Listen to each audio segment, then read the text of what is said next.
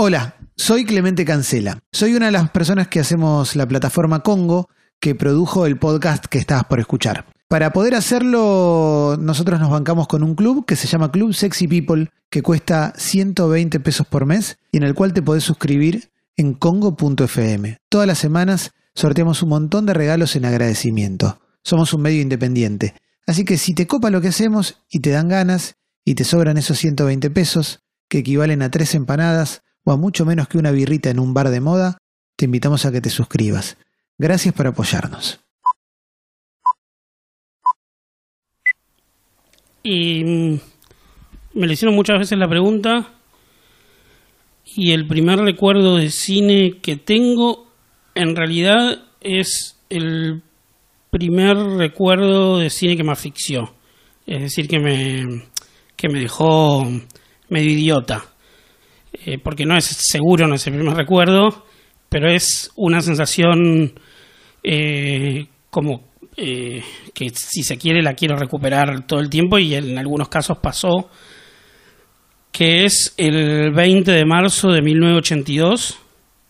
Yo estaba haciendo la carátula de segundo grado del Día del Otoño. Te pedían que hagas como el día que empezaba el otoño una carátula, y mi vieja me dijo que íbamos a ir al cine a ver ET, y yo vivía en Lanús, en Herli. Fuimos al centro de Lanús a un cine que después fue un supermercado, y era un cine de esos gigantes como catedrales, y me senté en una butaca de la platea y vi ET y lloré mucho, y nada, sentí toda la película que quería que el cine se transformara en una nave espacial e irme a otro planeta.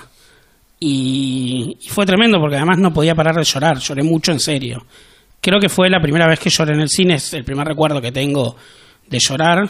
Yo estoy seguro que entendí un 50% de la película, pero entendía que había encontrado un tipo de cinefilia extraterrestre. Para mí desde ese momento fue como descubrir que existía en el cine una nueva forma de amistad, digamos, ¿no? Una amistad rara, medio mutante, pero muy luminosa, digamos, ¿no? Era como ese encuentro con ET, que se le iluminaba el dedo, y esos platos voladores que los venían a buscar de noche, eran como para mí el cine, era como ese viaje.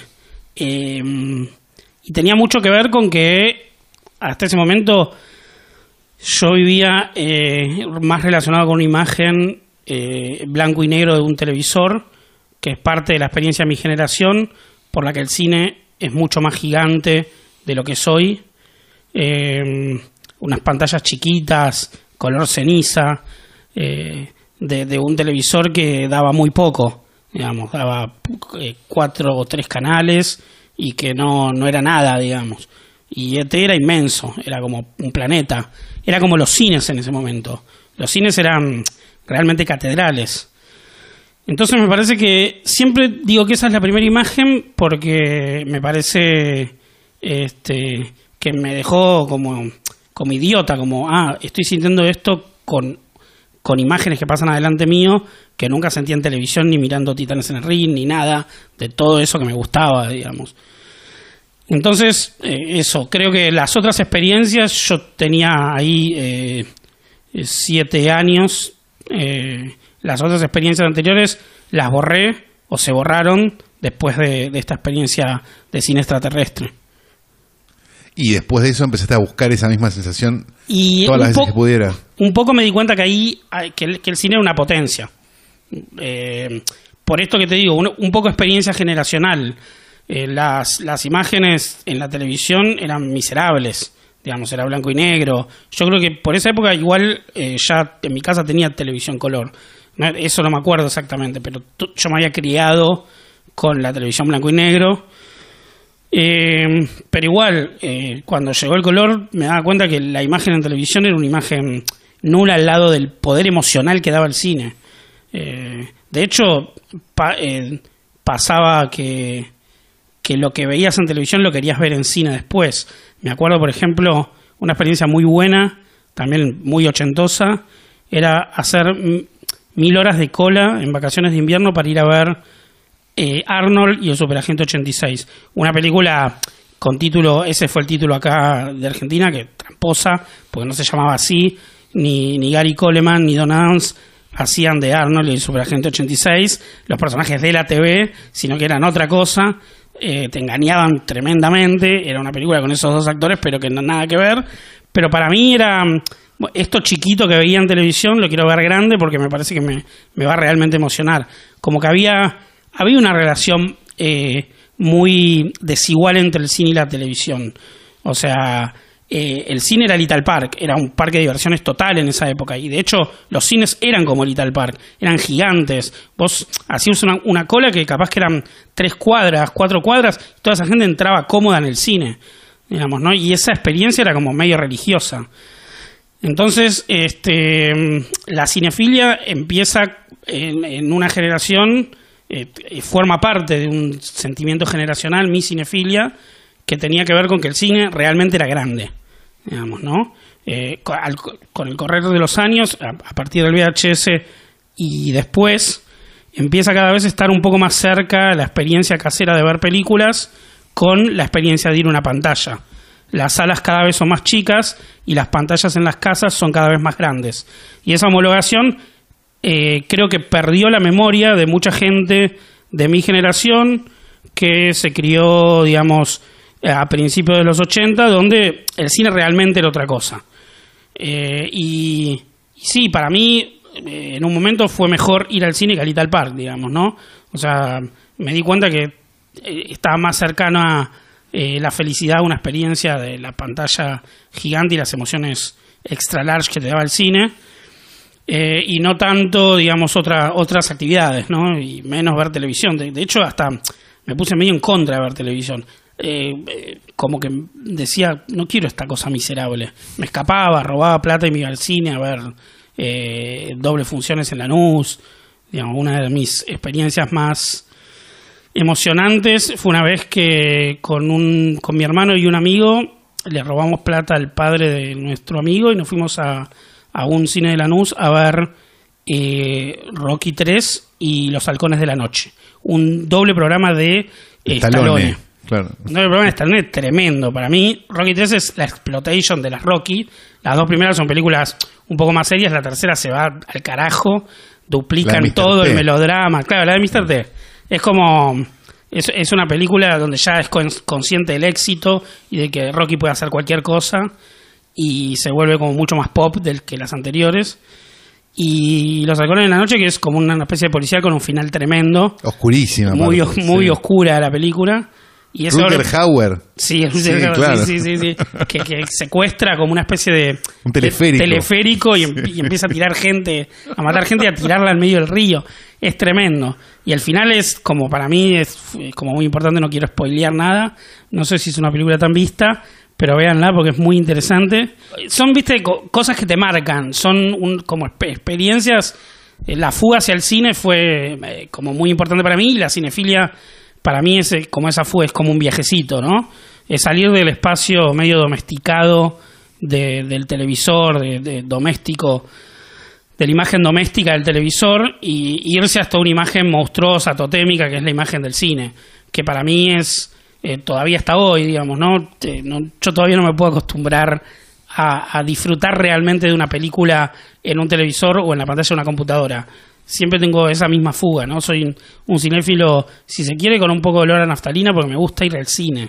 O sea, yo antes de ver una película que no vi en una computadora, prefiero ver una película en cine que están dando y que me parece genial. No sé, El Gato Negro de Ulmer, o que la vi 1000 veces porque Fernando Peña la pasa seguido, o cualquier otra, no sé, Velvet Goldmine. La vi 1000 veces en cine. La dan con la copia nueva que tiene Peña y la voy a ver de nuevo. Son películas que para mí tienen una intensidad que no puedo alcanzar en ninguna forma de reproducción casera, digamos, ¿no? Hay algo de mucho sentido en lo que decís cuando decís lo del Vital Park, porque al margen de la oferta que uno iba a ver, o sea, la atracción, había como una atracción extra que era el cine en sí, que eran todos distintos, cada uno tenía su decoración, cada uno tenía como, no sé, La Valle era medio un catálogo de distintos tipos de decoración interior, ¿no? Tipo, no sé, el Concord que era todo rojo, me acuerdo, el Iguazú que tenía las pinturas en el ¿cómo se llama? En el coso de arriba, en el entrepiso, había como una cosa, el Luxor que era egipcio, no sé, digo, tenían todos una cosa distinta que le agregaba mucho al espectáculo en sí. ¿Qué te pasa ahora cuando vas a estas cajitas? Y es raro, digamos. También, sí, se desdibujó el cine como lugar, digamos. Ya es como, perdón por la sociología barata, pero ya es un no lugar, digamos. Las salas se perdieron su identidad en general. Sí, es que no puedes distinguir entre un complejo y otro, salvo el color de la alfombra, digo, es igual. Sí, es medio todo lo mismo. Cambia la mascota o el logo del cine, nada más, digamos. Es una cajita de pochoclo, no sé qué. ¿Y con cuál tenés promo? ¿No? Sí, viste tal que cual. es medio eso ya. Sí, o si tiene una gaseosa o Pepsi o Coca-Cola, cuál te gusta más, pero después es lo mismo. Sí, Kosariski, Edgardo Kosariski tiene un libro muy bueno que se llama Palacios Plebeyos, que analiza justamente la arquitectura de los cines, cómo funcionaba la lógica del espacio cine, y es muy interesante porque había hasta, digo, quienes iban a La Valle, que en algún momento fue la calle del pecado, eran cierto tipo de espectadores, los que iban a Santa Fe eran otro tipo de espectadores también, había como zonas de cines. Sí, además había un género que era hermoso, que era la pintura de afiches de cine, que hasta los 90 funcionaba. Sí, de hecho, funcionaba muy bien. Callao y Santa Fe, sí, donde estaba el Scioli, que ahora creo que hay un comidas rápidas. Sí. Arriba, esa marquesina siempre estaba pintada por alguien. A veces le pegaban la proporción y a veces no tanto, y era muy simpático ver tipo un Stallone todo mal hecho o bien hecho, dependía de quién lo hubiera pintado. Sí, yo tengo un libro que me gusta mucho y lo ojeo bastante seguido, de pinturas de la calle de cine, de películas de terror. Francés es el libro, y vos te das cuenta que los monstruos son más monstruosos pintados en la calle que en las películas. Y sí, por ejemplo, en los 90 abrió el Cineplex, y creo que fue a fines de los 80, 89 o algo así, y también tenía como una pintura grandota como la personalidad del cine era que en la entrada había una pintura grandota de alguno de los estrenos, y me acuerdo concretamente la de Sangriento Papá Noel cuando se estrenó, que era como muy monstruosa, ¿eh? Te interesaba ver la película por la pintura aquella, ¿no? También había algo de que el cine era más cine de explotación, había como más arte, entre comillas, en el marketing y en todo lo que había alrededor del cine en esa época, y que se pegaba a los cines, digamos, fotos en las puertas de los cines, lo que se llama lobby cards, ¿no? Claro, la foto fija. La foto fija. Que a veces eran fotos que no estaban en la película. O no estaban exactamente. Era como una foto de rodaje, digamos. Que de hecho hasta no hace mucho, hoy ya creo que se debe capturar, debe haber todavía fotógrafo en rodaje, en los rodajes más grandes, pero si no ya se captura directamente el material. Pero hasta no hace mucho había un fotógrafo fijo que no iba a lo mejor todos los días de rodaje, pero cuando había escenas importantes iba y sacaba las fotos que eran iguales al encuadre. Una locura total, lo que se perdió gracias, digamos, no sé si gracias, pero por la tecnología, sí. Sí, claro, por eso ir al cine tenía como siempre experiencias plus, ¿no? Había algo también que se construía alrededor del cine porque iba mucha más gente de la que va ahora también. No sé, cuando fui a ver Los Bicivoladores había una bicicleta igual a la de los protagonistas que se sorteaba con las entradas, digo, había como más un plus. Casi todo el mundo era un poco William Castle. Le agregaba, digamos, algo al espectáculo cinematográfico, digo, ¿no? A la película en sí. Había algo alrededor del cine que estaba buenísimo, que te impulsaba más ir a las salas y era mucho más divertido, ¿no? Y además el cine como que no terminaba, digamos, cuando se prendían las luces, sino que afuera había un poco de cine. Me acuerdo, no sé, cuando se estrenó la Highlander, que se filmó acá, la 2, ¿no? La 2, sí. Que en un cine de Santa Fe, que es el que ahora es una librería, ¿cómo se llama? El Gran Splendid. El Gran Splendid, tal cual. Estaba parte de todo el escenario en el lobby del cine, ¿no? durante muchas semanas o incluso un par de meses creo que fue, que se pasó la película ahí. Digo, había algo como que la película salía un poco, participaba del mundo, digamos, y eso para mí también es parte de la sensibilidad que me convocaba al cine y que todavía siento cierta nostalgia. Y había algo también de ver cosas que no se podían ver en otro lugar, no sé, los afiches. Sí, o sea, digo, no había me parece como una cultura de tráiler o de teaser o toda la boludez que hay ahora que te venden un fondo negro con una tipografía y ya está todo el mundo como loco con algo. Pero digo, las colas eran pocas, me parece. Yo no tengo mucho recuerdo de haber visto tanta cola. Sí, yo tampoco. Pero sí veías los afiches, que aparte eran muy dibujados y muy un montón de cosas, y como que te ilusionaba que eso viniera de alguna manera. Eso, y después me parece también el ritual del cine, o sea, como determinadas comidas o determinados, no sé, el maní con chocolate ese amarillo que no se vendió nunca fuera de una sala. Yo nunca lo vi en un kiosco, digo, siempre son como los alfajores de micro, se hacen solamente para ese lugar. Digamos, había golosinas que solamente se distribuían en cines, como los alfajores de micro, que es una marca que solamente ves cuando viajas en micro. Bueno, de hecho yo investigué en un momento el maní con chocolate amarillo porque lo quería para el estreno del documental, para repartir y no sé qué, y nunca lo conseguí, y después de un tiempo encontré uno y me fijé, viste, fabricante, no sé qué, y es maní con chocolate, viste, y dice, fabricado por Maní con Chocolate Sociedad Anónima. Ah, muy bueno. Era como casi no marca, era un concepto maní con chocolate. Era Maní con Chocolate Sociedad Anónima, no sé qué, una dirección incomprobable.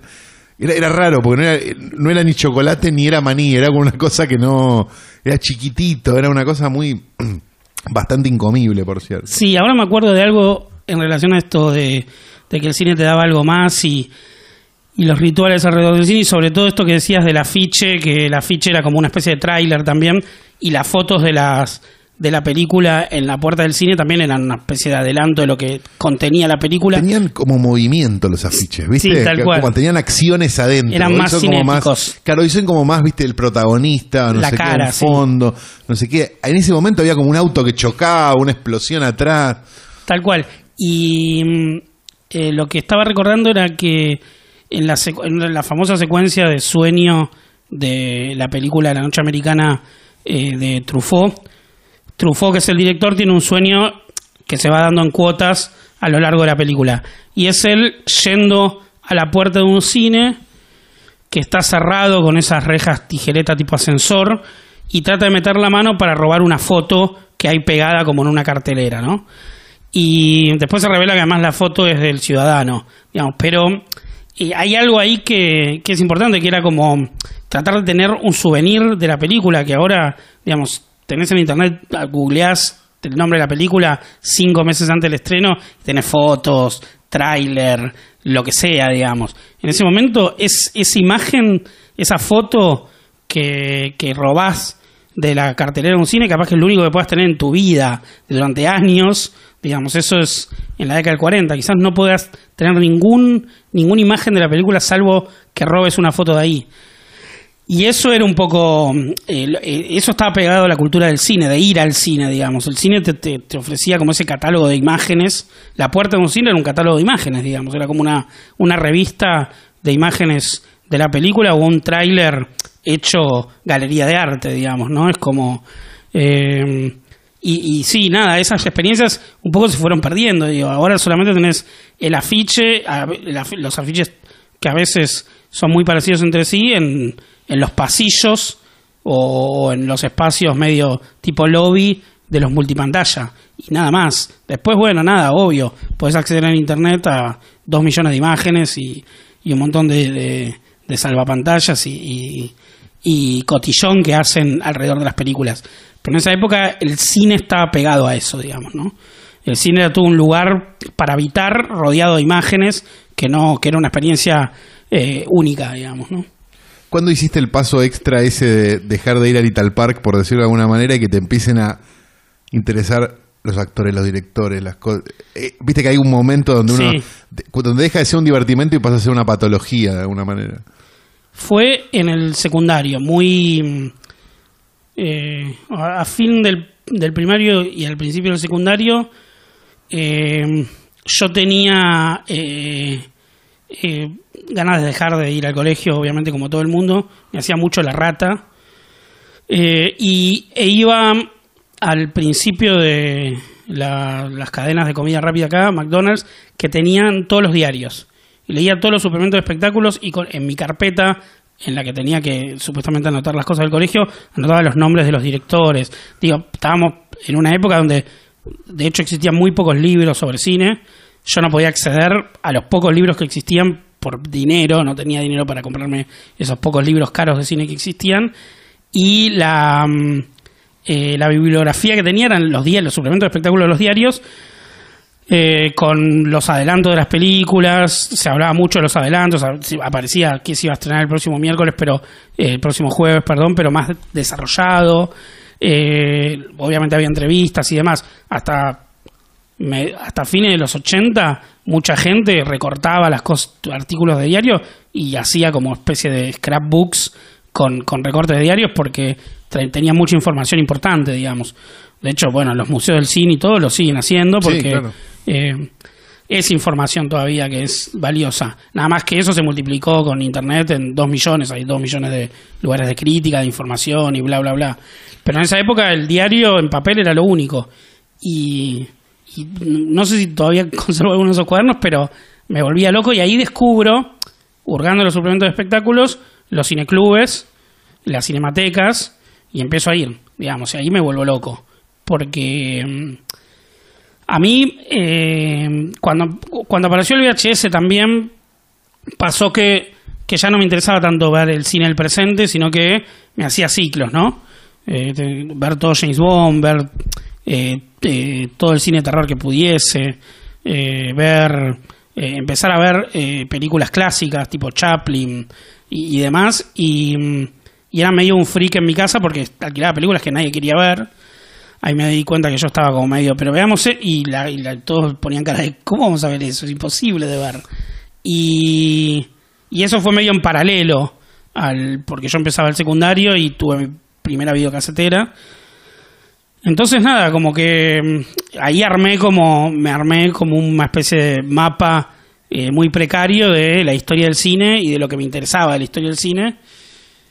Y también descubrí una librería que se llama Librofilm, que creo que todavía existe, sí, que también tenía libros carísimos que no podía comprar, pero hacía algo que era hacer dossiers con fotocopias. Fotocopias de la Dirigido por... Sí. Y alguna otra revista española capaz que agarraba como fotogramas, capaz que alguna entrevista. Hablamos hablamos de él con Wolf en el primer capítulo de esto.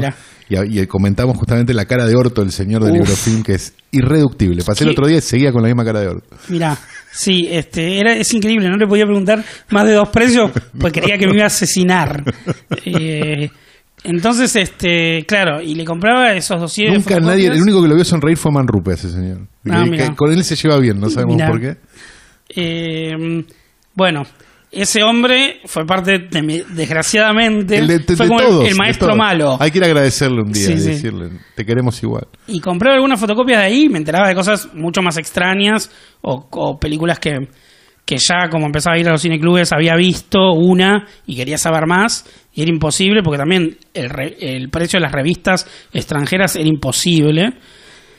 Entonces como que fui armando una historia del cine precaria de esa manera. Y en quinto año, veo también en el diario, a principio de quinto año, veo que el INCA, que en ese momento se llamaba INC, Instituto Nacional de Cine, esto es el año 92, abre un curso de cine anual, que eran 6 materias, 3 por cuatrimestre, y que lo podían hacer gente que tenía el título del secundario aprobado o gente que estuviese en quinto año, y cuando termina quinto año y presenta el título, si aprueba las 6 materias, le dan el titulito y lo hice. Y ¿Es el primer ENERC eso? No, todavía no era ENERC, era CERC. Ah, el CERC, claro. Sí, yo estudié en el CERC, no en el ENERC. Después se llamó... ¿Sos hipster del ENERC? Sí, soy hipster del ENERC. Y ahí estudié esas 6 materias, que ahora lo pienso y es rarísimo. Digo, ya no me interesaba ir al colegio para nada, me rateaba muy seguido, porque además no tomaban lista, mi colegio era un desastre. Y sin embargo, a la tarde iba a estudiar cine. Y tuve algunos profesores que no me voy a olvidar nunca, como Humberto Ríos, que era un genio y que ya llevaba muchos documentales y películas muy raras y proyectaba. Yo ya ahí era como un cineclubista avesado, digamos, ¿no? ¿A dónde ibas? ¿A qué cineclub ibas? Yo iba a la Lugones, a la Hebraica, que los dos lo programaba la Cinemateca Argentina, Sí. y sobre todo iba al Club de Cine, Claro. que el de Octavio Fabiano, y El colaboraba. sótano de Mondo, lo que era el sótano Claro, de el Mondo. sótano de Mondo, Teatro en del la Centro. galería. Teatro del Centro, sí. Al Un olor principio a no humedad. era. Yo cuando empecé ahí todavía no existía el Teatro del Centro. El Teatro del Centro lo abren porque al principio Fabiano tenía las dos salas. Era Cineclub 1 y Cineclub 2, digamos, sala 1 y sala 2. Y después, como no cada vez iba menos gente, tuvo que una sala convertirla en Teatro del Centro para poder recuperar la plata del alquiler, también haciendo teatro. Donde, si mal no recuerdo, pasó varios años El espermatozoide alienado. Sí, una tal cual. obra del off, sí. Sí, sí. Del off Corrientes. Sí, tal cual. Creo que era los sábados a la noche, estaba ocupado por una de las salas por el espermatozoide alienado. Compartíamos, compartía público, porque estábamos todos en el mismo lobby ahí abajo. La gente que iba a ver el espermatozoide alienado y la gente que iba a ver, no sé, una película de Corman, por ejemplo. Sí, claro. Sí. Este- Baldazo de sangre, la vi ahí. Sí. Sí, sí. Había maratones de Corman. Había maratones de Corman y Buster Keaton casi mes por medio. Y bueno, nada. Yo de todas maneras hice ese curso y seguía siendo un cineclubista donde ya tenía más idea, un poco más clara la historia del cine. Y al poco tiempo, un amigo era el hijo de Hugo Kuznek, que es un distribuidor argentino, de una distribuidora independiente muy importante en esa época y todavía distribuye películas también muy importantes dentro del circuito independiente de distribución local. Y él me consiguió, viendo mi afán cinéfilo, un carnet para entrar gratis al Cineclub Núcleo. Entonces ya completaba todos los cineclubs o cinematecas que Tenías había. el tridente ofensivo Sí, sí. completo, el cuadrilátero ofensivo. También iba a la Cinemateca Vida también, de Jaira Bet, que estaba enfrente a la Lugones en esa época, en el Foro Gandhi funcionaba. Sí, arriba, tal cual, en la sala de arriba. ¿Qué se filmó ahí? La Cruz de Agresti, ¿no se filmó ahí? Una parte, sí. Sí, que va en un momento de sopor, Brisky, Sí, sube sí, la sí. escalera, sí. Sí, tal cual. Tiene mucho corriente la Cruz. Uf. Sí. Sí, eso, nada. Y pero era cuestión de que yo salía del colegio y con el uniforme que tenía me iba a los cines. Me pasaba toda la tarde hasta la noche en los cines y llegaba a mi casa y mi vieja me decía, esto no es un hotel, pero ya me había vuelto loco. O sea, veía promedio 25 a 30 películas por semana en cine. Gracias principalmente al Club de Cine, que tenía continuado y daba seguro 4 o 5 por día. Era como una locura. Y daba mucho serial de westerns. Sí, fue como la última época de esplendor de la cinefilia en fílmico. La que yo... Sí, 93, 94, 95, Sí. por ahí, esa zona. Hasta el... Cuando después ya- se muda al Maxi. Claro. Y ya ahí después, con el cierre del Maxi, que fue 97, por ahí Sí. ya como que ahí se empieza a apagar, me Y parece. ya empieza mucho el proyector de video y como que se apaga un poco. Sí, el doble programa de La Valle en aquel momento ya era proyector de video. Sí, mucho. Muchas de las cosas. Sí, sí, sí. No sé, el Selec Lavalle o no me acuerdo cuál otro hacía doble programa, el Concord hacía doble programa. Sí, tal como cual. que era muy, muy en video, sí. Pero bueno, nada, como esa fue un poco mi educación y mi locura y ahí empecé a conocer a los críticos de cine y ahí también empezó un poco el deseo de hacer crítica de cine. Yo paralelamente empecé a estudiar en artes, en la carrera de artes, la especialización artes combinadas, pero muy pronto me di cuenta que, primero que no conocía ninguna persona de los cineclubes y no entendía por qué estudiaban cine si no iban a ver cine, y me ponía bastante furioso. Era muy joven y muy cabrón. Me peleaba mucho con mis compañeros y compañeras porque había como una especie de chiste o de no sé qué, de estudiar esa carrera porque les parecía más fácil que estudiar otra, no se entendía bien porque todo el mundo tiene una relación con el cine, porque lo ves en televisión y todo, pero para mí la cinefilia era una forma de militancia, ¿viste? Era como, no puede ser que no conozca a nadie de acá. Y lo peor de todo es que un cuatrimestre de historia del cine, las profesoras daban cine primitivo, Méliès, Escuela de Brighton, Lumière, y ese cuatrimestre había venido la bisnieta de Méliès a dar cortos inéditos a la Lugones, algunos encontrados recientemente, por ejemplo, cortos coloreados, y también había venido Bertrand Tavernier, que era como una especie de presidente de la Cinemateca de Lyon, si no me equivoco, y había venido a dar en el Maxi, justamente, donde funcionaba el club de cine en ese momento, había traído como una muestra de los Lumière, también de algunos. Sí, me acuerdo de eso. Sí. Algunas de las películas se habían recuperado hace poco, se habían hecho copia nueva, había coloreadas. 90 ¿o no? Sí, 90 y pico. 97. Sí, 97. Sí, creo. claro, sí, tal cual. Y fue como muy famoso y demás. Y las profesoras que daban ese cine, o sea, que te pasaban en clase en VHS cortos de Lumière o de Méliès y de Brighton y se analizaba con todo un sentido académico, no habían ido a ver las películas. Entonces me daba cuenta que había una real desarticulación entre como la enseñanza académica del cine y el cine, realmente, ¿viste? Porque si vos enseñás eso y no vas a ver y no tenés la curiosidad de ir a conocer, claro, porque no había ganas venido de ir a verlo, claro, había venido la viñeta de Méliès y presentaba las películas en la Lugones y estaban las películas, ¿viste? En Fílmico. A mí me parecía que había como una desarticulación muy grande, como un abismo ya medio insalvable, porque no solamente los alumnos no iban quienes enseñaban eso.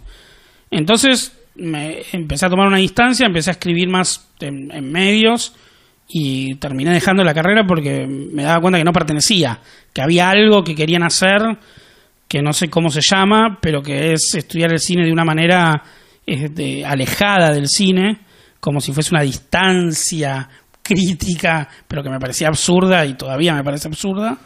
Entonces decidí dejar ese ámbito y seguir, ya escribía con frecuencia en lugares. A mí me interesaba un poco desarrollar la posibilidad de ser crítico de cine y hacer algunas otras cosas relacionadas al cine, y me fui de la academia. Me parece que esa distancia todavía existe porque, de nuevo, yo no me cruzo mucho con la gente de la academia en los espacios donde el cine se desarrolla, incluso en los festivales de cine. Ahora hay muchos más. En esa época, pensemos que todavía no existían los festivales de cine. Mar del Plata empezó en el 96, claro, y después en el 99. Claro, Mar del Plata estaba volviendo, en el 96 volvió, y el Bafisi empezó en el 99. Esto que estoy contando, yo entré a la universidad justamente en el 96. Recién empezaba a volver Mar del Plata. Yo fui a todos los festivales de cine de Mar del Plata y también pasaba que... Un Mar del Plata muy primitivo y bastante choto, digámoslo también, ¿no? Sí, era igual una sorpresa. No, estaba buenísimo, obvio. Sí. Pero sí, era muy primitivo, muy... Vos agarrás los catálogos y leés fichas de no sé, se pasaba una película de Bressan y decían que era el primer largometraje en la biografía y era el número 15, ponele. O sea, no había... Programaban películas que no sabían ni lo que eran, ni quiénes eran los realizadores, nada. No, y había algo muy mágico de festival decadente, como de la Ribera Francesa, pero puesto en el 90 y pico, pero con esa mentalidad del 60, como que venía Gina Lollobrigida invitada, me acuerdo, sí, como una cosa toda chota. Como gente que Marvis, que era en ese momento el director del Inca, podía entender quiénes eran, me da esa sensación. Y ese cine argentino chato de esa época también. Sí, tal ¿no? cual, como, era tremendo. Sí, Facundo de Sarquís, no sé, digo, ese tipo de películas que eran como, por Dios. Sí, alguna película de Escocia que compitió, que claro, ya nunca más después se vio, no sé, cosas... ¿Comics? ¿Cuál es? No, creo que una que se llama algo Tango, no sé qué, está filmada en Estados Unidos. Había una mujer que enseñaba tango y un tipo en silla de ruedas, no sé, era como una cosa que creo que la quemó después de pasar en el Festival de Mar del Plata. Yo nunca más la vi proyectada en ningún lugar. Sí, en esa época veías películas muy insólitas porque ni ellos sabían qué traían, eran como películas de una calidad y viste que, o sea, no sé cómo las elegían. Porque eran medio caídas de festival además, porque como era ¿cuándo era? En marzo. Era en marzo, sí. Era en noviembre. Era en noviembre en ese momento. Al principio empezó siendo en noviembre, sí. Y había algo como que nadie iba a mandar porque era clase A el festival. Sí, Entonces nadie iba a quemar un estreno mundial de una película buena. En Mar del Plata no le importaba a nadie. Entonces, como que agarraban lo que sobraba de todos los festivales. Y había unas cosas raras que no terminaban de ser buenas o malas. Eran películas de festival, eso seguro. Sí. Porque viste que es como un género prácticamente. Sí. Pero eran raras. Yo no me acuerdo haber visto nada realmente bueno en esos primeros Mar del Plata. Estaba el que más o menos estaba un poco orientado, o que creo que estaba más comunicado con otros festivales, que era Sarkis. Sí. Que él hizo una sección que se llamaba Contraplano, que programó por primera vez Kiarostami, sí, Sokurov, como algunos directores. Pero ya tenían distribución acá eso, me parece. No El Sabor de la Cereza la programó antes de que la distribuya Condito, por ejemplo. Eso estoy seguro. Y de Sokurov también. Pi también pasaron en esa. ¿Cuál? Pi de Aronofsky, me acuerdo. Sí, Pi, no sé si está en su sección, pero sí, la pasaron. Esa sí tenía ya comprada distribución. Luis Pérez Endara la había comprado, claro, después de Mar del Plata la estrenó. Pero sí, pasaban algunas cosas que la pegaban, pero eran tipo 5 películas, y el resto de la programación era como una especie de monstruo que no sabías qué te podía tocar. Me acuerdo de una especie de sobrino de Coppola, que es como un director medio maldito, que la película se llama Palmer's Pickup, estaba en la sección como de medianoche, que había sido muy buena. Era con un protagónico de Patrick Kilpatrick, que es como un actor más bien secundario, que había venido él y andaba con un sombrero tejano en el festival. Es algo así como un sobrino de Coppola, es como el Coppola maldito que filma por ahí. Bueno, pero eso, podías ver también cosas así raras, porque que se programaban medio de casualidad, ¿no? Yo tengo como un recuerdo, no sé si es algo que yo me acuerdo o si es real, que en un Mar del Plata del 98, 9 por ahí, vino René Zellweger, que no era René Zellweger en ese momento. Vino y ganó. Por una película indie. Estaba por ahí por los pasillos, no sé qué, y después se hace famosa y fue... Esta es la que estaba en Mar del Plata el año pasado. Ganó Mejor Actriz. ¿Sabés cuál es la película? The Whole Wild World, que es la película sobre el escritor de Conan. Totalmente, sí. Que el escritor hace... No me está saliendo el nombre de este actor, que ahora está medio desaparecido. ¿James LeGros? No. Que también estaba en ese Mar del Plata. Sí, puede ser. Sí, de hecho... Nosotros lo conocíamos porque era el actor malo de Living in Oblivion. Claro. De Tom DiCillo, que era como, mirá, el de coso. O sea que Mar del Plata descubrió a René Zellweger, medio. Como que creo que le dio el primer premio de su carrera. Estaba ahí caminando por la escollera, ¿no? Estaba la actriz, ¿no? No era realmente... Pero esas cosas pasaban medio de casualidad. Sí. Era como medio toda una gran, no sé, ruleta rusa, no sé. Se tiraban con esta y si la bala salía o no salía, era como una especie de azar total. Podía ser el Festival de la Muerte o un festival genial y tener algunas perlas que no tenían otros festivales. De hecho, por ahí, unos años después se pasó la primera película de Rob Zombie, sí, 1000 cuerpos, que... La vi en una función a las 10 de la mañana llena de jubilados, mirá, en ese festival. Y en Mar del Plata es el único lugar en el mundo en que se pasó entera. Porque la película se estrenó 2 años después, sí. Rob Zombie quiso estrenarla y se la cortaron toda, y la estrenó toda cortada con tipo 15 minutos menos o más, porque a todo el mundo le parecía inaceptable. Y nunca se editó. Él tuvo como una especie de trauma, por lo que sé, porque estuvo 2 años literalmente dando vuelta con la película, y nunca le editó los cachos que faltaban. O sea que nosotros en Mar del Plata la vimos entera, como en ningún lado del mundo. Era larga igual. Puede ser. Sí, era una película fallida, todavía un poco lo es. A mí igual me gusta mucho el espíritu de la película. Sí. Pero sí, qué sé yo, era un tipo que se tiró a hacer una película y hizo ese monstruo. ¿Te acercás a la crítica desde entendiendo la crítica como un complemento interesante? Digo, porque viste que hoy por hoy la crítica se convirtió, bueno, después lo vamos a hablar seguramente, pero se convirtió en otra cosa bastante menor en comparación de lo que era la crítica en nuestra época, por decirlo así, sin que seamos tan grandes tampoco. Sí, yo me acerco a la crítica en realidad por ganas de meterme en el mundo del cine. Y me acerco a la crítica con un poco de miedo de lo que yo podía aportar, pero también, o no, digamos, la verdad, en ese momento, porque era bastante joven, a los 21 años, pero tenía o sea, hay algo de profundizar la cinefilia que había en acercarme a la crítica de cine. Pero también me lo tomaba muy en serio el asunto, demasiado en serio. Y de hecho, mucha gente me preguntaba, ¿y vos no escribís? Porque yo me quedaba largas horas con muchos cinéfilos, algunos que son grandes amigos hoy, como Fernando Martín Peña y demás, hablando de cine, discutiendo. Y me preguntaban, ¿y vos por qué no escribís? Y la verdad que muchos años me daba como miedo qué podía aportar. Porque yo leía gente que me gustaba cómo escribía, Homero Alsina Tevenet, que por ejemplo era uno de los pocos que se editaban en español. Ya empezaba a leer mucho en inglés, porque sé inglés desde muy chico, iba al Centro Lincoln y sacaba libros de cine. Sí, es verdad que tenía una gran biblioteca de cine el Centro Lincoln en Florida y podías ir a sacar cosas. Tenían uno de Freddy, tenían cosas rarísimas. Sí.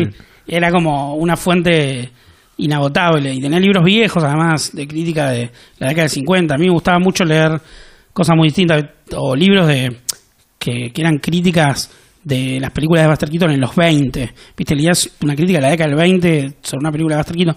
Cosas muy raras. Y me gustaba investigar sobre la crítica, que era un poco investigar sobre la historia del cine.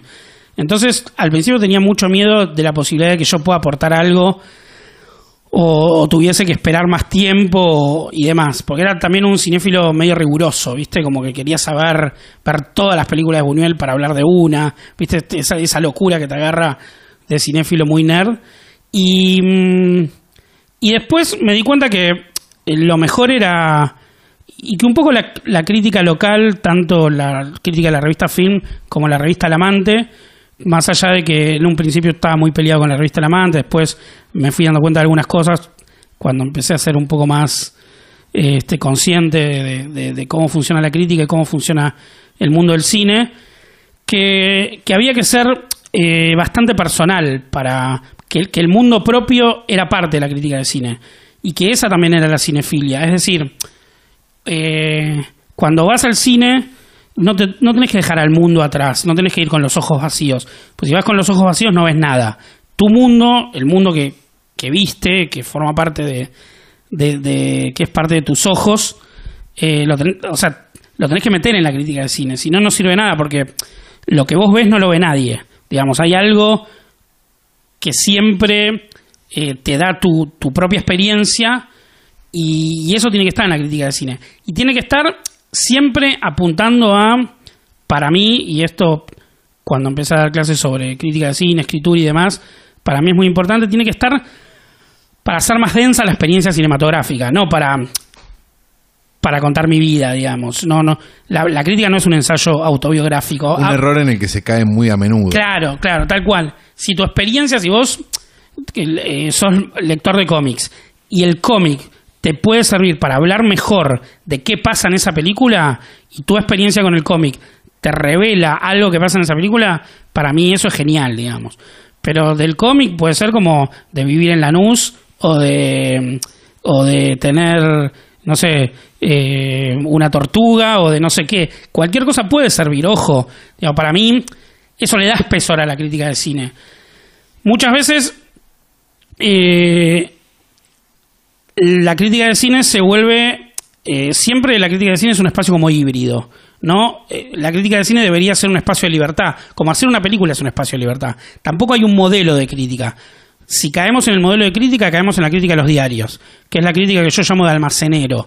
¿Viste? Tipo, cómo están los actores, cómo es la fotografía, como esa crítica por rubro, ¿viste? Que, sí, llena un formulario. Llena un formulario, empieza contando un poco la película, a veces mete alguna idea, pero...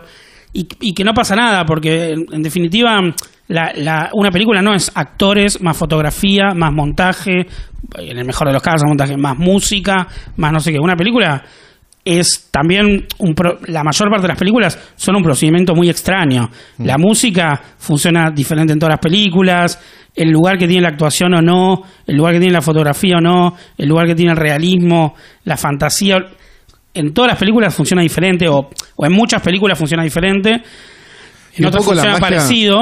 Y un poco también la magia es que no te des cuenta que existe la fotografía, el sonido, las actuaciones. Sí, en algunos casos sí, quizás hasta en la mayoría, pero también en otros está bueno que sea todo medio efecto anti-ilusionista. No sé, por ejemplo, Brian De Palma. Sí. Brian De Palma es un tipo que parte siempre de una premisa que es: esto es una película. Y tiene siempre una secuencia introductoria donde te dice: ojo, que esto es una película, es todo engaño, el cine es la mentira 24 veces por segundo. Te lo dice de una manera u otra al principio de todas sus películas. Y después está todo el ida y vuelta entre los efectos que te distancian críticamente de la imagen y los momentos donde estás adentro y no puedes salir.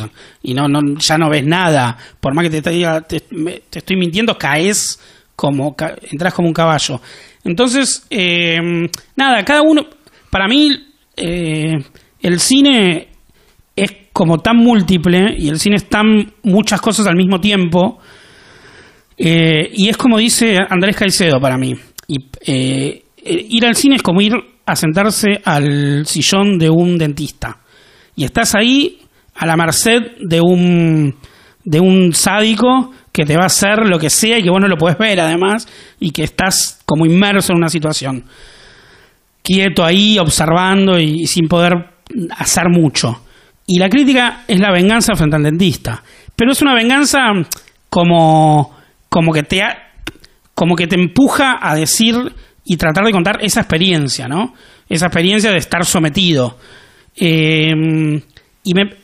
hay algo de eso que me gusta, porque está bueno, ya salí del cine, ahora soy yo. Ya no soy el tipo manipulado por la película. Y ahora yo voy a decir qué es eso, digamos, ¿no?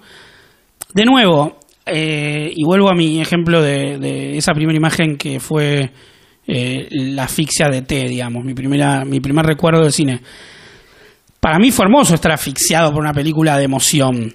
Y lo que puedo decir de eso, digamos, no es solamente qué triste el cine que te hace emocionar y no te hace reflexionar y empezar a dividir el cine para pensar del cine de entretenimiento y esas pelotudeces. Porque la crítica es justamente salir de ese lugar común, digamos, de esos lugares comunes que pretenden meter al cine y tratar de hacer lo propio, digamos, ¿no? De vivirlo. Para mí también eso es la cinefilia. Yo me considero más un crítico cinéfilo, porque tiene que ver un poco con la cinefilia como experiencia vital, digamos, ¿no? Entonces, de nuevo, es como agregar al cine tu propia experiencia y no caer en una crítica populista, una crítica que te voy a primero esa de tratar de cruzar tu experiencia con la película y tratar de profundizar al cine, es un tipo de crítica bastante antipopulista, porque no es una forma de generar una guía de consumo. ¿Qué tenés que ir a ver? El crítico, como te dice, qué tenés que ir a ver y qué no tenés que ir a ver. Creo en la valoración de las películas. Creo que la crítica tiene una instancia superadora, que es decir, ¿está buena o es una bosta? Eso está bien, digamos.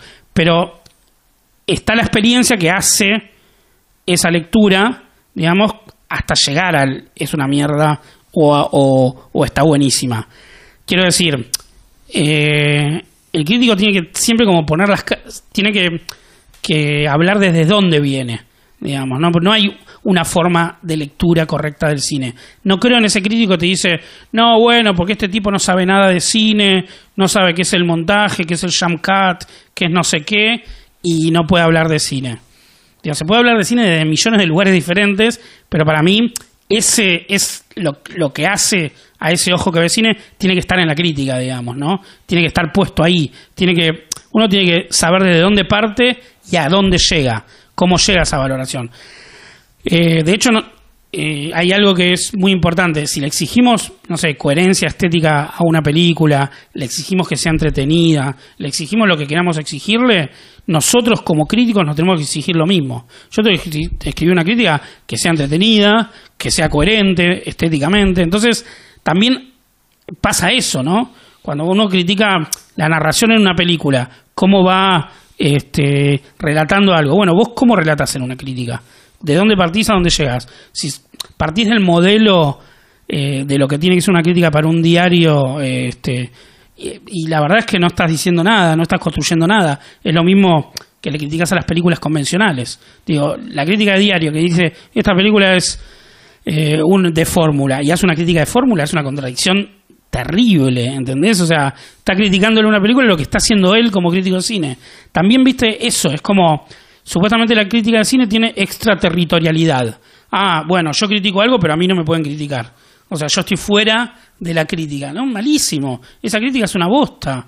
Digo, es una crítica de fórmula igual que la película, o no, digamos, hay que ver qué película es, digamos, igual que lo que estás criticando. Entonces, también, digamos, es decir, yo empiezo a hacer crítica, pero desde muy el principio me formulo todas estas cuestiones, ¿viste? Entonces, eso, trato de hacer una crítica, a veces me sale y a veces no, que incorpore estas cuestiones, que piense en el tiempo que se está haciendo la crítica, en el sentido de que no es lo mismo hacer una crítica de, no sé, El perro andaluz hoy que hacerlo en el 29, digamos. La verdad es que hay otras cosas que pasaron en el medio y también hay que estar claro de que la crítica es un diálogo con la época, digamos. Hoy puede ser más o menos subversiva, pero hay que pensar si El perro andaluz es más o menos subversivo que un tipo grabando una historia con un celular, digo. Es decir, que hoy en día, plano secuencia, hoy está el estudiante de cine o el crítico papanata que, plano secuencia, bla, bla, bla. Digo, todo el mundo afirma plano secuencias con historias de Instagram. Digo, ya no es una virtud. No, digamos, claro. Hay un montón de gente que cuenta cosas geniales en una historia de Instagram, claro. Digamos, entonces digo, pongámonos a pensar. Es tan primitivo, claro. Instagram, que es eso en definitiva. Sí, tal cual. Llega entonces, el tren, claro. Sí. Si usan categorías como si fuesen categorías universales, atemporales. Digo, y la crítica de cine tampoco tiene diálogo con el presente, ¿viste? Con lo que le está pasando al mundo. Y vos lees una crítica de un diario que puede haber sido escrita en la década del 80 hoy, ¿viste? Y no me parece. Pero vos ves las críticas de anterior, digo, vos, no sé, digo, Alcina TVNet, digo, cualquiera, o incluso un diario en los 80, tenía una mucha mayor profundidad que lo que hay ahora en un diario, en una crítica. Sí, en un diario y también, ojo, en internet, en muchos de los sitios que se dicen de crítica de cine, ¿no? Sí. Porque lo peor de todo es que no solamente que las corporaciones, los diarios hacen una crítica light porque tienen relaciones comerciales con las distribuidoras. Claro, terminemos con ese mito de que hay guita, ¿no? No hay guita en ningún lado. Sí, no hay guita, pero también a veces hay como problemas, digamos. Se le pone un regular porque hay una ficha de una página en la película en lugar de un mala. Sí. Digamos, pensemos que esas cosas también pasan. Digo, pero en general el crítico, eso es verdad, la mayor parte de los críticos de diario escriben lo que piensan. Después el editor, como con las estrellitas y eso, que bastante fue creado para eso, arreglan un poco las cosas para que no quede como todo en una gran contradicción o lo que sea. No, porque de hecho a veces el editor es más malo con la película que el crítico, incluso. ¿Viste? Tal cual. Lees una crítica, no sé, un 3 estrellas y dices, esto no es un 3 estrellas. Sí, tal cual, o copetean, o ponen un título más en contra de lo que es la crítica. Sí, tal cual. Por eso, hay algo de eso también en los diarios. Pero hay eso en los diarios con la crítica de cine, pero también con la crónica policial, con todo. Sí. Todo los editores son un poco eso. Son como la policía de los diarios. Pero yo creo que la pérdida de profundidad es que ahora está todo mucho más disperso, digamos. ¿Cómo decirlo? En principio hay menos coherencia de escritura porque cualquiera puede escribir, no sé cómo decirlo. También hay menos cinefilia. Hay menos búsqueda cuando en es mucho películas. Más fácil la búsqueda. Claro, es raro eso. Para mí es muy raro. Hay un fenómeno muy raro que es, vos te pones en Twitter a buscar gente que le interesa el cine y ves que todos ponen los mismos 5 directores. Ahora pueden ver cualquier director de la historia del cine. La mayoría. Podés ver películas de Edgar G. Ulmer, de Fritz Lang, de Murnau, no sé, de Carpenter, pero todos ponen Wes Anderson, Kubrick, no sé quién más está de moda, Lynch, Y cuando ponen soy cinéfilo en la biografía de Twitter, ponen los 4 o 5 mismos nombres. Es raro eso, digamos. Yo no estoy criticando que... no digo que Wes Anderson sea un mal director, ni que Lynch sea un mal director. Digamos, justamente en algunos de esos hay muchos valores. Pero siempre todos los mismos. Y gente capaz que es periodista, que escribe en un blog sobre cine, pone, viste, siempre las 4 vacas sagradas del cine. Me parece raro que a nadie le guste otra cosa. Entonces, en eso, para mí hay un síntoma de falta de profundidad, falta de criterio propio. Esto que digo, la propia experiencia. Digamos, buscar, no sé, en otra gente, en Billy Wilder, no sé, hay muchos nombres que hace 20 años estaban como en todas las listas que ahora ya no aparecen. Obviamente hay un cambio generacional, cambios de paradigmas y demás, ¿no? También hay un problema, que es un problema que me decía Joe Dante, que es que en la escuela primaria y la secundaria no te enseñan historia del cine. Entonces un pibe de 18 años que conoce a Murnau, Orson Welles, pero también ahora a Carpenter, digamos, gente mucho más reciente, es alguien que se interesa particularmente esa persona por la historia del cine, pero sabe quizás quién es Leonardo da Vinci, sabe un montón de cosas de historia del arte, digamos, de quién es Van Gogh, hasta por cultura popular, pero no sabe nada de historia del cine, o muy poco. Sabe cosas icónicas tipo Chaplin, Marilyn Monroe, Marlon Brando, cosas como icónicas. Nunca en su vida vio una película de Chaplin, ni de Marilyn Monroe, ni de Marlon Brando.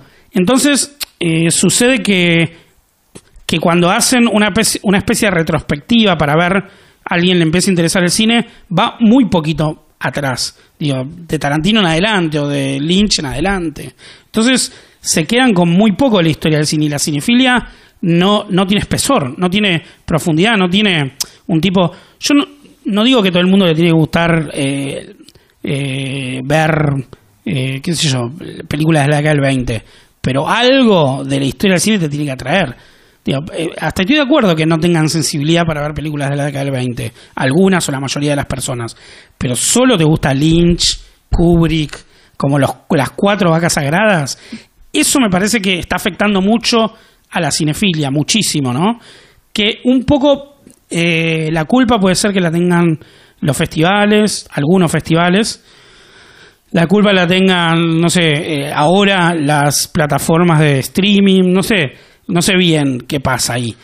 O quizás los algoritmos de internet, digamos, las películas que más se ven, no sé, son Lynch o Kubrick o no sé qué, y la gente está siendo víctima de una cinefilia de algoritmos. No sé, la verdad no lo sé, pero me resulta muy raro y a veces discuto con esa gente. Digo, eso no es cinefilia, digo, eso es como un acercamiento de manual al cine, o sea, de un manual bastante reciente.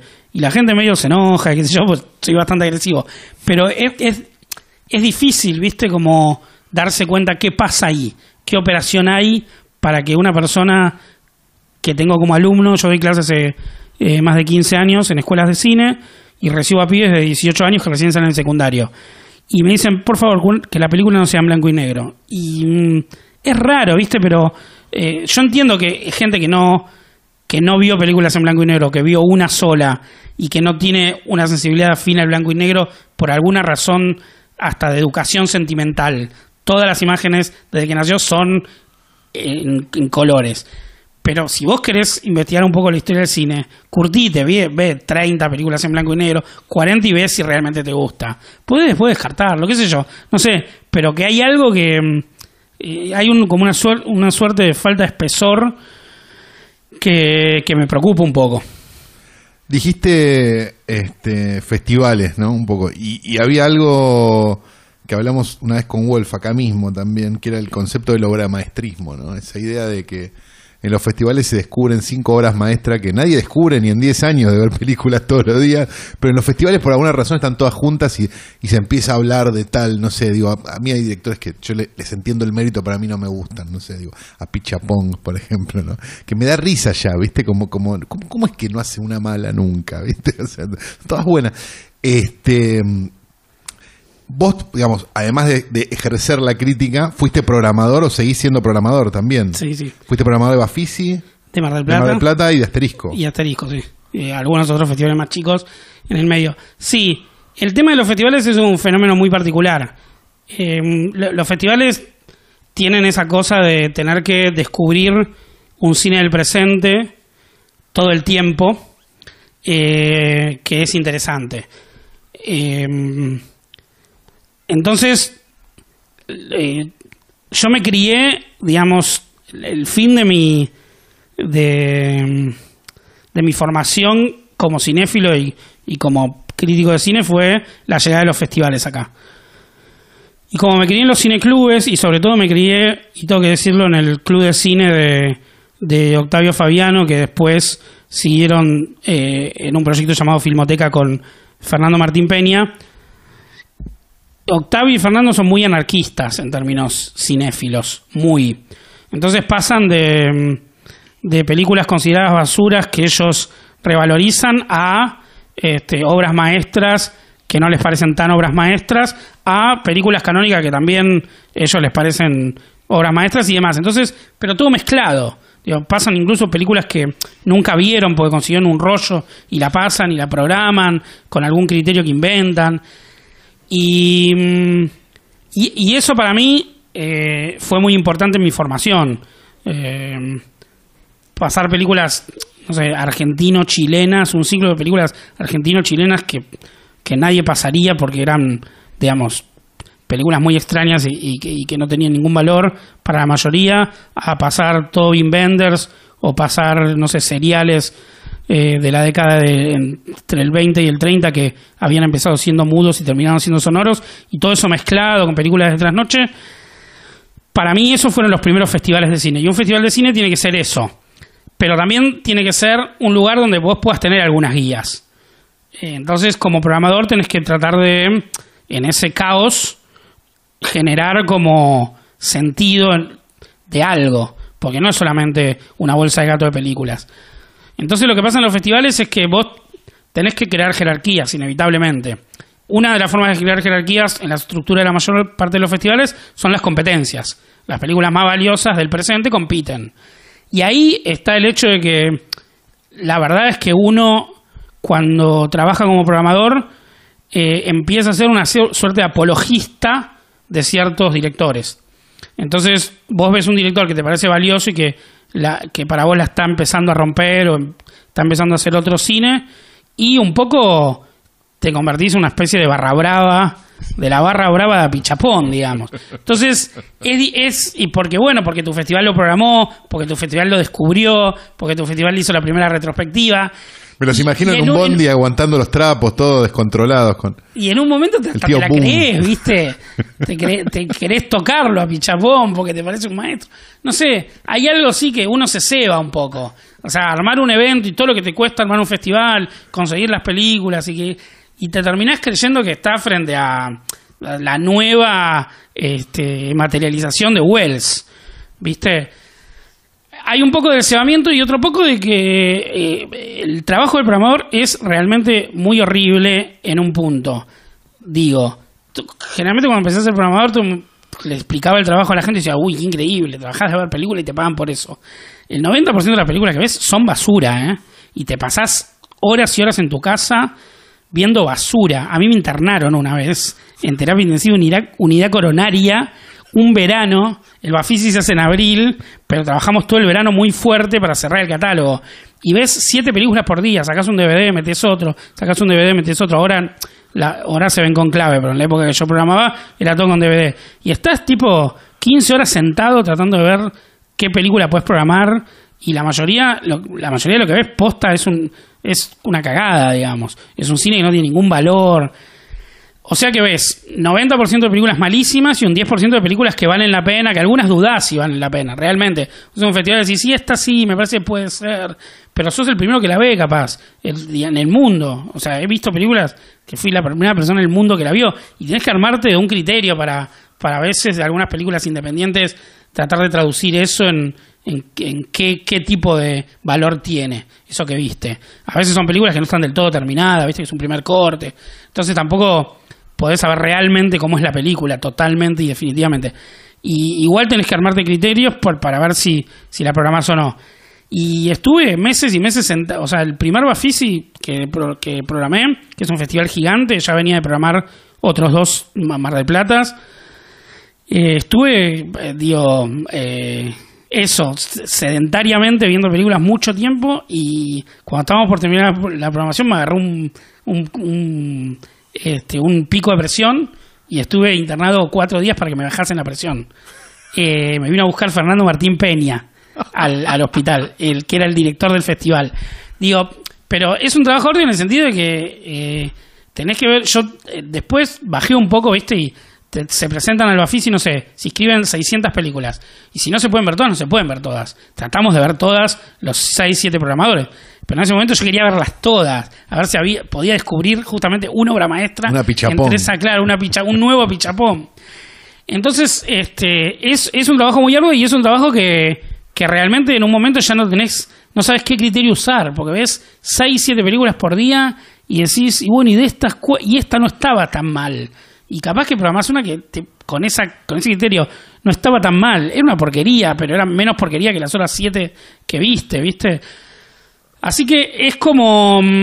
es difícil, y al mismo tiempo también te puede pasar, a mí me pasó pocas veces, de traer una película a Argentina y que se vuelva como una especie de culto,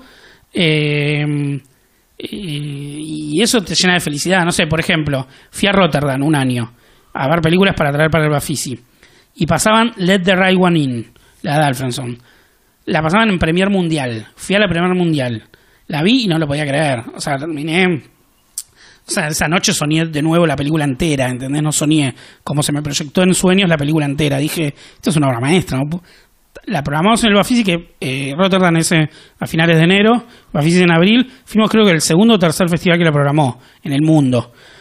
Ese año en Cannes, del único que se habló, que viene después del Bafisi, es que se perdieron la película de Alfredson. O sea, cómo se la dieron a Rotterdam y ellos no tenían en competencia la película de Alfredson. Bueno, obviamente hubo una remake en Estados Unidos. La película se volvió como... Alfredson fue a filmar a Estados Unidos. La misma película. La misma, prácticamente. Sí. Hizo después El Topo. Sí. Digamos, en Estados Unidos como con actores de primera línea. Y era un director prácticamente desconocido. Había hecho un par de películas antes, pero no mucho.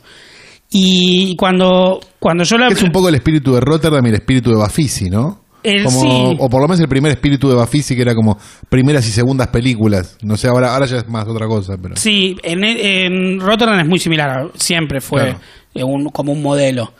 Y por eso siempre vamos a Rotterdam, porque siempre hay películas que terminan en Bafisi.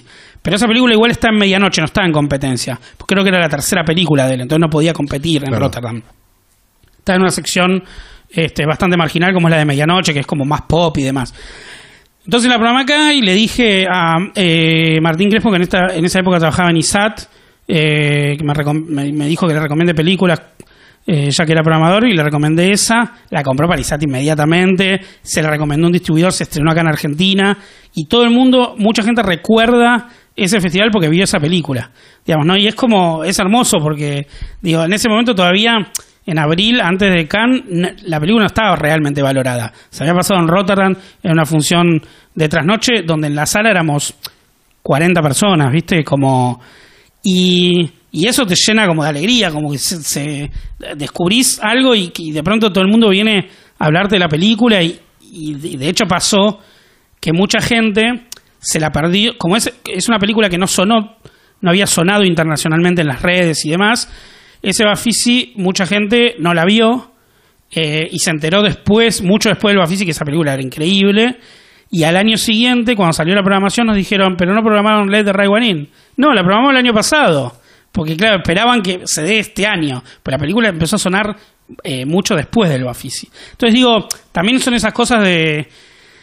El programador te da la posibilidad de hacer justicia, ¿no? Como de encontrar películas que realmente hacen una diferencia y que tienen un impacto local importante. Digo, no sé, como cuando decíamos antes, Arquís trajo a Kiarostami, que después Kiarostami tuvo como una suerte de culto acá también, y El sabor de la cereza se convirtió en una película que recaudó y llegó un montón de espectadores, como no llevaba hacía mucho tiempo una película independiente, pero que la vio Sarkis. Digo, un festival que es un trabajo en equipo, digamos, a veces te permite cambiar un poco el derrotero cinéfilo, digamos, de un país.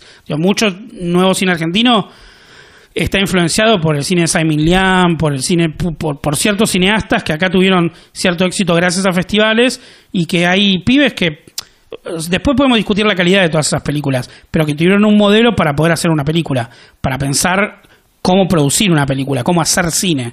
Los festivales, para mí, tienen mucha más relación con la producción de cine local que con el público amplio, digamos. Y para mí eso es importante. O sea, sobre todo un festival de cine independiente, pero también pasa en Mar del Plata. Hay gente, estudiantes, cineastas, que van a ver cine, que se hace desde otro lugar, que es de difícil acceso por las vías más tradicionales, que son los estrenos, y que pueden ver modelos de película posibles, digo. No sé, en un momento se puso de moda el cine de... trajimos varias películas tipo Flower in My Pocket, no me sale ahora el nombre del país, Malasia, Malasia. Cine malayo. Y el cine malayo era un cine que iba como de nuevo a pisa birrifazo, ¿viste? Como un cine muy precario, pero con historias súper potentes. Y estoy seguro que más de uno vio una de esas películas y dijo, bueno, acá hay algo que se puede hacer, digamos. Ya salían del modelo de cierto cine indie de persona que camina, ese género horrible, que se desvirtuó totalmente, el minimalismo, y contaban algo mucho más interesante, que podía ir de lo onírico a lo realista, que podía plantear ingenuismos, pero también como una poética de la acción y no sé qué, y ese era un modelo que se podía hacer sin nada, digamos, inventando de cero el cine, porque el cine malayo no tenía mucha tradición. Entonces, digo, un festival puede aportar esas como fugas, ¿no? Esos puntos de fuga y como nuevas dimensiones del cine. Para mí, el desafío de hacer un festival era esa búsqueda. Y también, combatir también la película festivalera. O sea, a mí me parece que el mundo del cine, por ejemplo, detesta, y sobre todo el mundo de los festivales, detesta las comedias, las películas de terror, como también romper esos lugares comunes de los festivales. Vos ves los listados de la gente del mundo de festivales, por ejemplo, la Internacional Cinéfila de Roger Cosa, que estoy invitado a votar hace unos años, y me doy cuenta que todos votan lo mismo, todos votan a Pichapón, o algunos... Y aparte hay algo que yo me reía el otro día leyendo la Internacional Cinéfila, que la entiendo y está todo bien, pero la verdad es que inventás 5 títulos de películas y es lo mismo. Sí. Sobre no vio nadie, yo tampoco últimamente veo, porque ya no estoy más tanto en el mundo del festival indie, qué sé yo, y me doy cuenta que soy un marciano, ¿viste? El último voté la película de los jóvenes Teen Titans, o Titans, sí. Digo, de los jóvenes titanes se llama acá, ¿no? Sí, el dibujo animado. Y también, cine de animación, no ve nadie. Yo no sé por qué los críticos no ven cine de animación o no valoran el cine de animación. Cuando hay películas, no sé, ahora la de Spider-Man, que es increíble, digo, la comedia, el cine de terror. Entonces también aportar desde ese lugar a los festivales de cine, de tratar de romper el canon festival de cine, que es muy necesario, porque también en ese sentido un cineasta local puede ver otros parámetros. Digo, puede pensar, bueno, puedo hacer una comedia desde la independencia total, o puedo, porque también está el desafío, bueno, hay que buscar cine de género, pero que sea cine independiente de género, porque yo puedo entender que ver Actividad Paranormal número 28, por más que sea independiente, no da, digo, no es que el cine independiente también tiene que ser independiente de las fórmulas del mainstream o de las fórmulas de moda, digamos. Entonces, eso, la de Alfredson es una película increíble que tiene una cualidad formal extraordinaria y que sin embargo, digamos, es una película de género de terror, ochentosa, pues, incluso transcurría en los 80, pero también recuperaba cierta sensibilidad del cine de los 80, y era una forma de hacer terror totalmente distinta. Pero como eso, también, no sé, encontrar cine cómico japonés, búsqueda. Un festival tiene que ser una búsqueda y de nuevos parámetros. Después, si está la obra maestra o no, eso se discute. Pero para mí un festival tiene que tratar de buscar nuevos parámetros. De nuevo, no tiene que ser lo único. Y hay tradiciones en el cine independiente y hay tradiciones en el cine arty que están buenas, que quizás te pueden gustar más o menos, pero que también son válidas. Pero bueno, el cine digital, además, el cine actual, que es el cine digital, pues ya casi el cine analógico, el cine fílmico no existe. La verdad que tienen posibilidades múltiples y para mí están subexplotadas. Una persona con un celular tiene más libertad para filmar que muchos cineastas que parece que van a una escuela de cine, aprenden las 7 cosas que tienen que aprender, el raccord y demás, y siguen multiplicando esas formas de hacer cine en sus películas. Así que la verdad que termina siendo muy aburrido. De hecho, también en los últimos años, algo que me hizo cambiar mucho la forma de pensar el cine es el cine amateur, que formamos hace ya como una década un grupo que se disolvió, pero que el espíritu del grupo todavía está activado, que se llamó Archivo Regional de Cine Amateur, ARCA, con Listorti, Paula Félix Didier, Pablo Marín, Eloísa Solás, digamos, un grupo de gente, y empezamos a hacer el Día de las Películas Familiares, hace muchos años. Y lo que hacíamos era una pantalla abierta, lo que se llama pantalla abierta, que la gente traiga las películas, y cuando hablábamos de películas hablábamos de material analógico en 8, Super 8, 9,5 o 16 milímetros, que tuviese en sus casas, que fuese material amateur, que quizás en una época tenían una cámara y filmaban los cumpleaños, lo que sea, las vacaciones, o incluso hacían películas de ficción o casi de ficción con lo que tenían a su alcance. Y durante estos últimos 10 años vimos una cantidad de películas increíbles y muchas sorpresas, gente que hacía animación amateur, que el padre le había comprado la cámara al hijo para hacer animación y venían y mostraron unas animaciones absolutamente geniales y dementes, hechas con nada. Hasta películas de la década del, 40 amateur que alguien tenía en su casa guardadas y que lo veías y era como mejor que el 80% de cine argentino.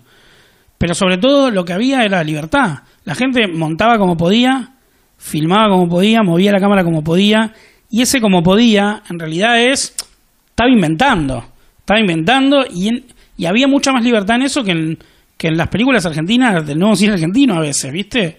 Porque es gente que muchas veces sale de escuela de cine y pone en funcionamiento una forma de montaje, una forma de puesta en escena, una forma de movimiento de cámara que quiere ser profesional y que en ese quiere ser profesional pierde la vida. O sea, son películas de fórmula. Y veías el cine amateur y vos decías, ¿por qué no filman películas así? ¿Por qué no filma alguien que agarra la cámara y hace una película? Sin todo ese background que tiene en la cabeza. Y nada, como que además había algo en esto de pantalla abierta de mucha anarquía. Podías pasar de un cumpleaños que era cualquier cosa y que se veía todo fuera de foco a una persona que se planteaba estéticamente la película, que te das cuenta que salía de vacaciones pero trataba de hacer los planos de determinada manera. Y nada, fueron experiencias todas que no solamente fueron en Buenos Aires, sino fuimos a recorrer el país y que la gente, íbamos a Pehuajó, ponele, que la gente desempolvase las películas y de pronto aparecía un tipo que, no, era del aeroclub de acá y quería aprender a pilotear un avión y me llevaba la cámara y filmaba y había unas tomas aéreas que eran del carajo, ¿viste? De pronto veías, no sé, a Pehuajó toda inundada por la inundación de no sé qué año y era una imagen increíble y ese tipo lo tenía guardado en una cajita, en un ropero y ya no lo podía ver porque una de las cosas más interesantes del Día de las Películas Familiares es que llevábamos los proyectores de todos estos formatos, 9,5, 8 milímetros, 8,5 y 16, y mucha gente traía su rollito que no lo veía hace 20 años porque ya el proyector se le rompió. En Pehuajó no hay nadie que arregle un proyector de Super 8 o de 8 milímetros y la posibilidad de volverlo a ver era ahí. Y capaz que no se acordaba nada. Capaz que decía, era un cumpleaños de no sé dónde y en el medio del cumpleaños aparecía un viaje no sé a dónde y las imágenes del viaje eran increíbles. Ah, me había olvidado que lo había filmado. Entonces aparecía todo ahí, era nuevo incluso para quien la traía. Entonces, nada, era como otra forma de ver el cine y otra forma de sentir como el pulso de la libertad de agarrar una cámara y empezar de cero, ¿no? Que eso muchas veces se pierde, digamos, porque también hay que pensar que la mayoría del nuevo cine argentino, del cine argentino contemporáneo, es gente que tiene la misma educación. O sea, todos salen de mismos profesores, mismos libros que leen, de teoría, mismas películas que ven, o sea, son más o menos de una misma generación, tienen acceso a... Y la verdad es que a veces lo que pasa en el nuevo cine argentino es una suerte de repetición, más allá de que sea bueno o malo una película que haya salido mejor que otra, también hay como una sensibilidad demasiado común que tiene como límite. O sea, a veces celebramos a alguien que no haya pasado por una escuela de cine y que haya hecho una película, que es el caso de el director de Vikingo, Campuzano. O sea, es un herrero de conurbano que empieza a hacer películas. Y la verdad es que empiezan a competir en el Festival de Mar del Plata, películas hechas desde total otro lugar. Un tipo que no fue a ninguna escuela de cine, que no se crió viendo a Godard y Antonioni, o sobrevalorando a Invasión de Hugo Santiago, que está buenísima la película, pero digo, como mucha gente tiene el mismo modelo, ¿viste? Entonces hace películas y algunas pueden ser mejores que otras, pero claramente son de otro lugar. O sea, son películas que casi son marcianas en el cine argentino contemporáneo. Entonces el Home Movie Day, como decía, era esa experiencia, ver como marcianos filmando. Era de nuevo la cinefilia extraterrestre esta de T, digamos. Viene alguien de otro planeta que agarra la cámara con otro pulso. Diego Trerotola es crítico, programador y docente. Escribió en decenas de medios como Página 12 y El Amante, fue programador del Bafisi, el Festival de Mar del Plata, y director del Festival de Cine de Género Asterisco, además de ser uno de los fundadores del Archivo Regional de Cine Amateur. En la actualidad sigue ejerciendo la crítica y la docencia con una pasión envidiable. Esto fue Cinefilia Ninja, temporada 1, episodio 10. Nos vemos la semana que viene.